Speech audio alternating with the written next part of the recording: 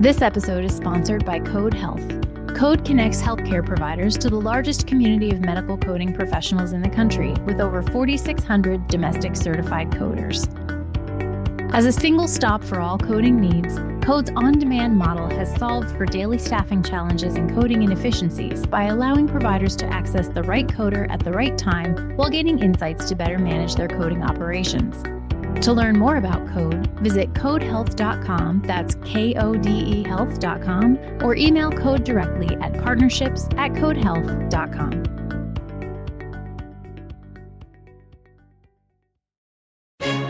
Hello, and welcome to Voices in Healthcare Finance. I'm Erica Grotto.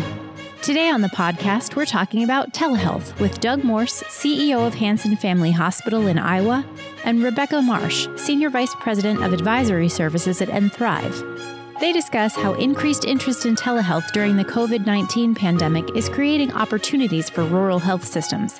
That's coming up after Rich and Chad go beyond the news. Hello, this is Rich Daly, Senior Writer and Editor for HFMA. And hi, this is Chad Mulvaney, a Policy Director for HFMA. Thanks for joining us on the Beyond the News segment of the podcast, where we take a quick look at the significance of recent healthcare finance news developments. Among major healthcare finance news developments recently was the Monday, July 27th release of a Senate legislative package providing new COVID-19 relief. The bill, backed by Republicans, is starkly different than a package passed in May along party lines by House Democrats. One top-line difference is a smaller addition in the Senate bill to the Provider Relief Fund. The Senate would add $25 billion, while the House bill would add $100 billion. So, Chad, what should hospital finance folks know about this top-line number? Yeah, and so, the $25 billion, obviously anything else you can put in the Provider Relief Fund, that's a step in the right direction. But certainly what we're hearing from members, and as we think about how long this public health emergency is going to last, how long there's probably going to be a need for high impact funding. Certainly, I think the $100 billion number is certainly more appropriate. And when you think about the scale of some of the estimates that we've seen from AHA, from Kaufman Hall, from others, HFMA's back of the envelope that has, even for a relatively limited duration pandemic, the need for anywhere between $200 to $300 billion to cover lost revenue and also increased expenses related to COVID, and then also sort of making sure that even non-COVID care is provided in a safe manner. The additional $25 billion is certainly, it's nice, but it's insufficient. I see. And along those lines, HHS has continued to update guidance of provider relief funds. Was there anything in recent updates that you'd highlight among those? Yeah, there were a couple of things that came out last week, so the week of the 21st. First, we've all been kind of wondering when HHS was going to provide details on what it wanted in terms of reporting requirements. And so they announced last week that by August 17th, they will provide us with details on what the reporting requirements will be. And they will also provide us with access to the reporting system or the portal that we're going to be reporting through on August 1st. And certainly we know that recipients will have within 45 days of the end of the calendar year 2020 to report on their expenditures for the period through or the period ending December 31st. And so we'll look forward to that, because my guess is that just given kind of how the level of detail that HHS has provided thus far has been inadequate. And so hopefully they will address some of that in this call, and certainly we'll stay tuned to see what comes out of that. The other thing that I would highlight through the updates from the past week was that HHS clarified that while parent organizations can reallocate provider relief funds or general distribution relief funds to their subsidiaries, the target distribution funds, so the high impact funds or the rural funds, have to stay with the provider that they were originally targeted to, which I think is an important clarification, as a lot of organizations, a lot of systems sort of look at what their entities have received and how they think about sort of recognizing that revenue. Well, thanks for the insights on this today. And obviously, thanks for keeping us up to speed.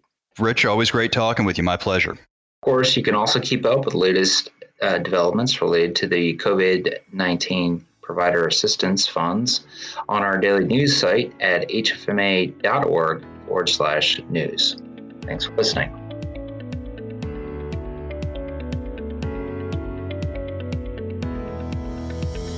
Are you a business partner looking to connect with HFMA members? Share your thought leadership, network with our membership, sponsor events, and raise your brand awareness in unique and meaningful ways. For more information and to discover all the opportunities available, please visit us at hfma.org/opportunities.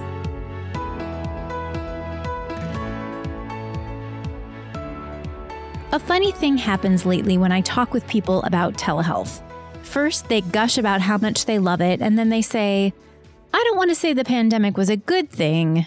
For the record, I've yet to speak to anyone who thinks it was, but the new attention on telehealth is a great example of good things coming from living in this reality. Today, I'm talking with Doug Morse, CEO of Hansen Family Hospital, a rural critical access hospital in central Iowa, about what telehealth has meant in his organization. He's joined by Rebecca Marsh, Senior Vice President of Advisory Services at nThrive.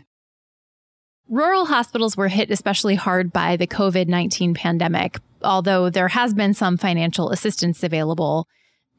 Tell me how things are at Hansen right now, where you stand as far as what's open, what's not, how are things looking in your area and how are things looking at your hospital? There's no doubt it is not business as usual because of the COVID pandemic.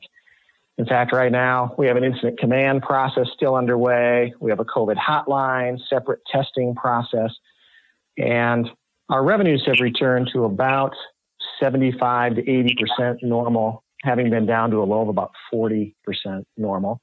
But at this stage in the process, there's no question we have significant operational and safety restrictions in place. So we have not yet returned to normal. And as we like to describe it, typically in a rural hospital, you need to walk and chew gum at the same time. You need to try to keep people healthy, but you only get paid when people are in your doors. Now we're needing to walk, chew gum, and juggle because we have to keep people healthy. We're only paid when we see folks who are sick and deal with COVID and non-COVID. So it's definitely a unique period for our institution and everywhere else in the heart of Iowa. From our view, this entire story is about rural facilities adapting to a new environment. And really then what is a rural hospital to do? So we're looking at it that telehealth is a means to put clinical talent and data at the right place and the right time. And for us, telehealth is an opportunity. In a rural area, of course, we're all familiar with the challenges in rural areas with perhaps economic stagnation and difficulty recruiting and attracting. So telehealth is that means to really provide care in a rural area, lower cost structure, and frees up beds perhaps in a larger referral center in times of crisis like COVID, but in general puts care at the right place at the right time. From the patient's perspective, what we've seen, and certainly others have probably experienced, is less time off work and less some of the hassle and friction that goes with coming to a healthcare facility. So in our particular case, in a rural community, telehealth really has been that means to bring things to the community and the region that wouldn't be there otherwise. So it's really an opportunity in spite of all the difficulties. Absolutely. And one of the things that we have noticed just from a trending perspective is that residents in rural communities tend to be older and sicker. They have worse health outcomes and tend to be affected by chronic disease at a much higher rate than their urban counterparts. No doubt, with an aged population, using some of these tools has provided care in the pandemic and to set the stage. Specific examples. Think of the difficulties for folks in long-term care facilities who are quarantined for long periods of time. Along comes the opportunity for telehealth, phone, even some organization-to-organization relationships that allowed us to do care with some of those very vulnerable folks in this period, which we're still in the middle of, quite frankly. Using those kinds of tools, matching it to the population, has really made a difference compared to what would have been available even 5, 10, 12, 15 years ago. We also discussed the substantial opportunities of physician-to-physician telehealth. In some rural areas, patients need to wait a few months and travel a long distance to see specialists, but In many cases, telehealth allows them to get the care they need at their hometown hospital. The exciting part of this is it brings the patient into their own care via a portal or having that information. And as you said, we can coordinate and link to another facility so that we're not either lagging the information or it's not with them, which is not only better, of course, for the patient experience, but ultimately drives costs out of the system. So it really seems like if we and as we arrange these resources and organize around a patient condition across multiple sites, we can, in fact, bring more services to a rural community, not less. And that tends to feed an economic engine in a rural community and leads to greater broad-based economic development, and good things happen. That ultimately is the story about, from my perspective, telehealth, as we mentioned, is this idea of adapting to the new world. Here's an opportunity to not only benefit the patient, the organization, and the community if we can invest and arrange these resources in the right way, in the right time. Absolutely. And I think also, if I put on my personal hat and take off my professional hat, for patients that have underlying conditions that are not significant, that can be handled easily and quickly because they already know what their sign or symptom is and how they may have treated it in the past, it allows for that quicker care model to address it at a lower cost and to get them what they need. And Doug, I know you mentioned the pharmacy and being able to validate prescriptions and monitor prescriptions. So that falls into that type of category of really being able to quickly address, what is the immediate sign or symptom? Does it need or qualify for an actual visit, or can it be handled in a telehealth manner with the appropriate provider? So it's exciting when you think about it from that perspective and the cost savings that it could drive.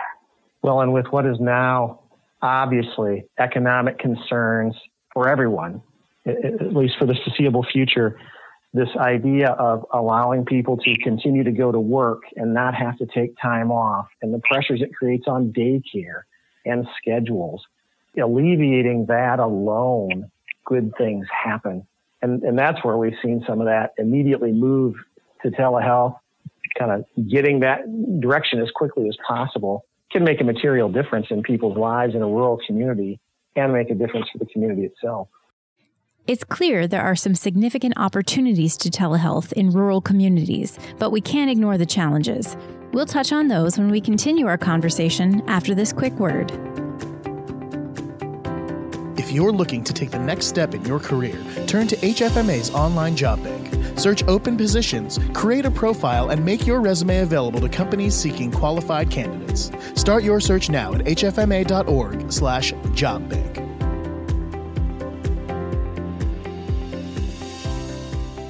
What are some of the challenges as things stand today as we record on July 22nd, 2020? I'll have a shot at that first. Some of the challenges around this that we've seen, and I won't lead with reimbursement. I'll make that number two. But the first one is around adoption and organizing still around the patient condition. By that, I mean, we want to still make sure these tools are all part of the larger patient flow experience. And so that'll be a challenge internally, that we can organize ourselves around these new tools for those who take advantage of these new tools. Second one is reimbursement. Obviously, this will require investment. It seems to me there's a strong case to be made for return on investment when we talk about right care in the right place. The broadband and technical limitations continue to be very real. It's part of every rural community's conversation, right? Having broadband capability is sort of the electricity or phone lines of years ago, and it's going to be a necessary condition, those investments one way or another. And then I think we mentioned it earlier, licensure. Really the liberating part I believe we saw in the last few months is some of these waivers around previous requirements so that we could innovate when needed. And to the degree we can continue with that kind of innovation and really model about what we've learned the last 4 months, I think that'll help us overcome the challenges. It will be unfortunate if these remain roadblocks that actually take us backwards, not forward on this, when one considers the cost savings, the possible growth to a rural community. So from my 2 cents, I'm hopeful that payers and all of us actors in the healthcare system can find a way to overcome the reimbursement, the broadband, the licensure, so that this becomes an ingrained part of how we meet needs, because it's clearly where people want to go. At least that's my view as of this point in July, given the changing nature of everything. July 22nd at 4:42 p.m. Central. It's interesting you bring up the broadband infrastructure, because the American Medical Informatics Association actually wrote a letter back in 2018 addressing some of the broadband access issues for the rural health community, indicating that it was basically a social determinant of health. And here we are, it's 2020, and we're still talking about that same challenge. So, I completely agree. There's no quick and dirty, easy fix to addressing it, but it's a real issue. And if we are going to move forward with providing telehealth care, we have to not only think about the mechanism and the means of doing that, and if we have patients that are jumping on public Wi-Fi just to get video access, is that Wi-Fi connection secure or not, which becomes a risk. But then also, what is the quality of the speed of their connection if they're unable to do that? And that could obviously be detrimental to any type of doctor visit that requires video to actually see or assess the patient's condition. I do know, though, that there are some toolkits and resources available where there has been an initiative in the industry to provide programs around addressing that particular topic. So there's funding and there's grants that are specific to rural health in an online library that can be accessed. So, I personally hope that we see more focus on the importance of that, and that need is addressed so that we can be innovative, to your point, and think about how can we achieve and deliver quality care at a lower cost utilizing telehealth, but proactively address this roadblock or this challenge now so that we're not talking about it 2 years from now. It seems like access is especially a challenge now, where I was talking to somebody the other day and she was telling me a lot of the patients from her facility will go to libraries or schools to get their Wi-Fi, and those things aren't open right now. Erica, just one more challenge that I think is worth noting is the ability for not only rural hospitals, but just providers in general to keep current and understand the complexity of all the telehealth rules and regulations that exist, not only for professional billing, but for hospital billing as well.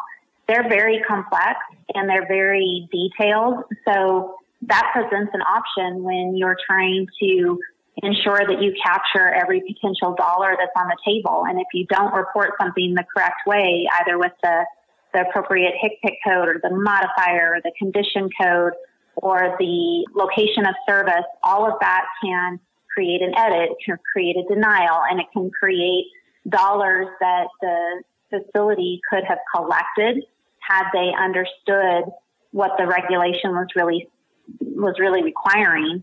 And then also just the variability across payers, where Medicare, Medicaid, and your commercial payers could differ in what they want and what they require, and being able to have the bandwidth and the resources and the skill set to keep current with that. Another thing in rural areas that we have seen is this idea of being willing to make mindful collaborations with others. And by that, I mean, at Hansen Family Hospital, years of history with Mercy One and a referral center kind of relationship, which brings resources and willingness. I'm blessed to work in a community that's been forward thinking, and those have been deliberate decision points. nThrive, as we've talked about, with everything you just heard, the expertise that's added there.